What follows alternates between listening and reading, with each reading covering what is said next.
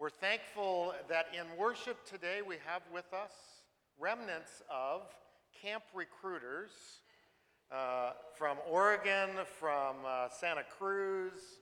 Thank you. They were joined by other colleagues from some Southern California camps. Students, if you have a desire to be a camp counselor for the summer, they're still here. They can help sign you up. Just saying.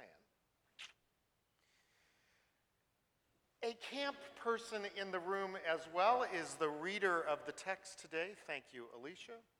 Our preacher today, another camp person, Charlotte.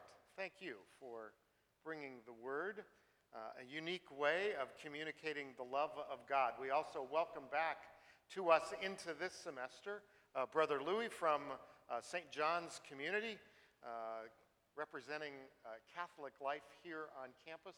And tonight, the Catholic students will gather in this room for evening confession, mass, and then conversation and an opportunity to eat together. Thank you for being here. Thank you for communicating the love of God through fabulous music that you've worked at, and we appreciate your willingness, your giftedness, and your participation. Chapel Choir, thanks very much. Thank you all for participating in the Super Bowl of Caring. $133 were donated just on the cash side. I know many of you also did the quick swipe card on the computers that we had out in the narthex. We have no way of tracking that. So we could just make up a number and you'd go, wow. But in reality, we're not altogether sure how to track that. But we can track the $133 in cash. So thank you very much. And with that, we get to begin worship today as our chapel choir leads us off.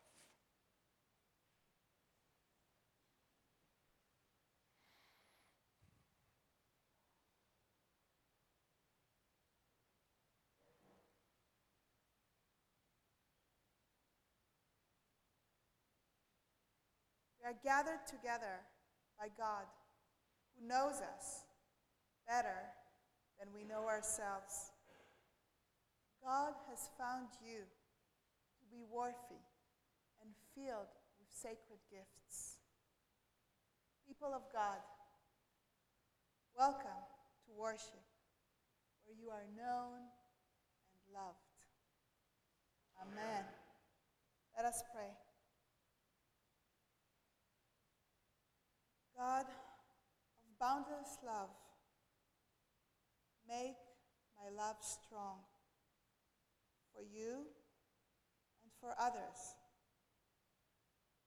Help me persevere through my fatigue and frustrations.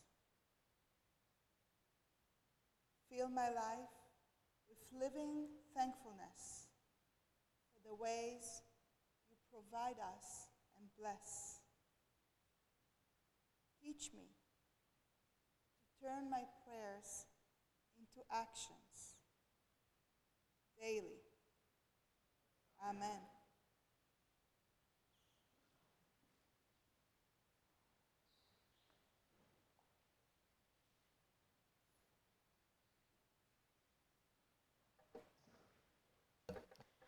Today's reading is from the Epistle to the Ephesians, chapter 2, verses 12 through 22. Remember that you were at that time without Christ, being aliens from the commonwealth of Israel and strangers to the covenants of promise, having no hope and without God in the world. But now in Christ Jesus, you who were once far off have been brought near to the blood of Christ, for he is our peace. In his flesh he has made both groups into one and has broken down the dividing wall, that is, the hostility between us. He has abolished the law with its commandments and ordinances, that he might create in himself one new humanity in place of the two, thus making peace, and might reconcile both groups to God in one body through the cross, thus putting to death that hostility through it. So he came and proclaimed peace to you who were far off, and peace to those who were near. For through him both of us have access in one Spirit to the Father. So then you are no longer strangers and aliens, but you are citizens with the saints, and also members of the household of God, built upon the foundation of the apostles and prophets, with Christ Jesus himself at the cornerstone. In him, the whole structure is joined together and grows into a holy temple in the Lord, in whom you are also built together spiritually into a dwelling place for God. Here ends the reading.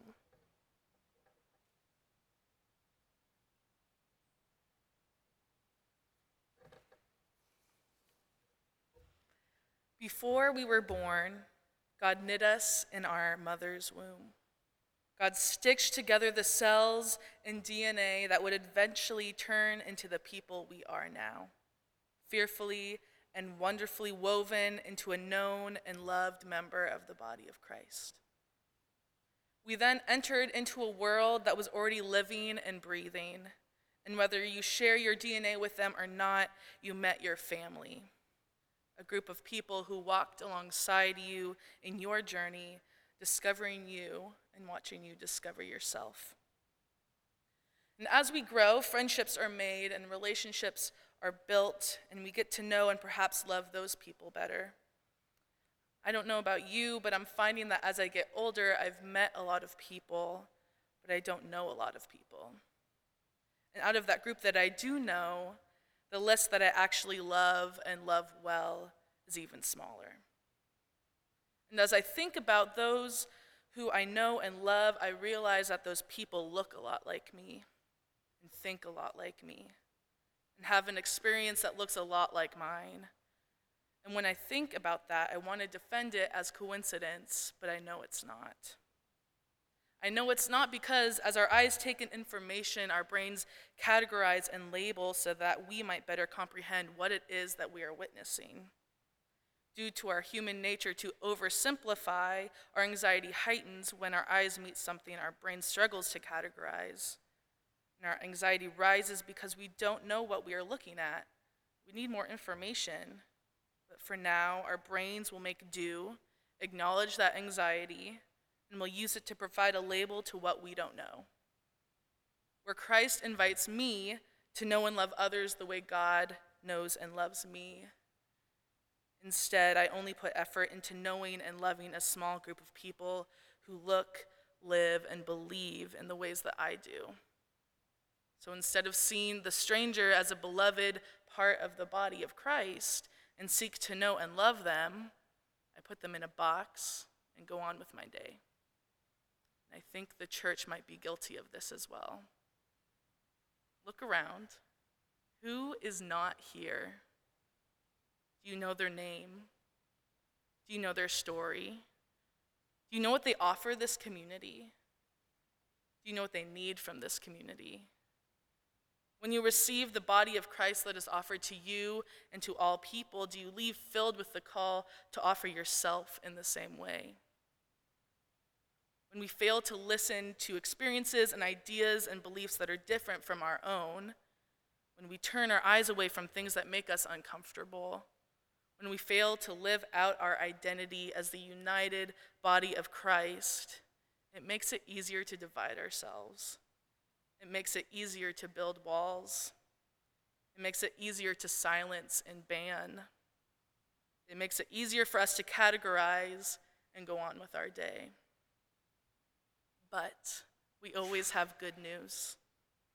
We hear the words that Paul writes to the Ephesians saying, "In him the whole structure is joined together and grows into a holy temple in the Lord, in whom you also are built together spiritually into a dwelling place for God."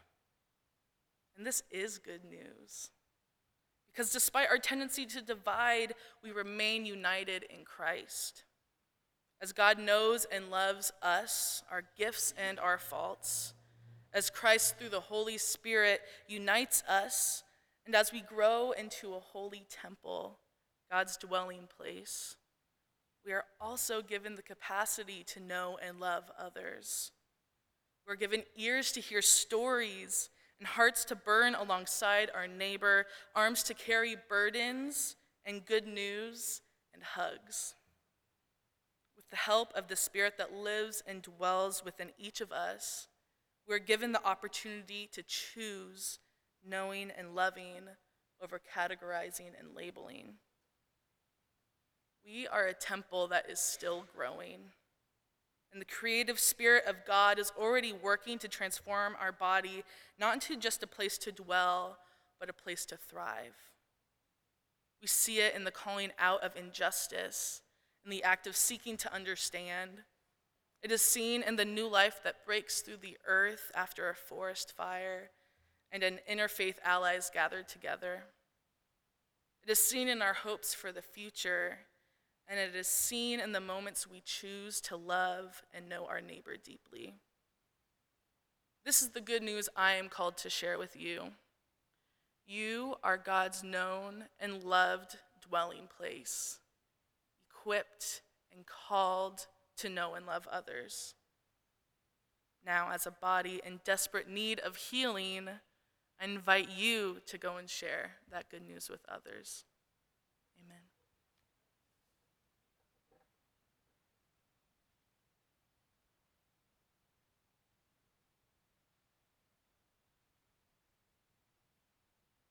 Please stand. Let us pray. You laid the foundations of all the earth and all the stars. Thank you. We call you by many names, and you respond to our cry. Thank you. When I forget you, you keep me in your mind's eye. Thank you. When I wander off, you are the sign on the way, leading me back to your heart. Thank you. When I am down and worn, it is your spirit that lifts me over and over. Thank you. Lover of soul, continue to hold us close. Amen. The Lord bless you and keep you. And Lord, make his face shine on you and be gracious to you. The Lord turn his face toward you and give you peace. Amen.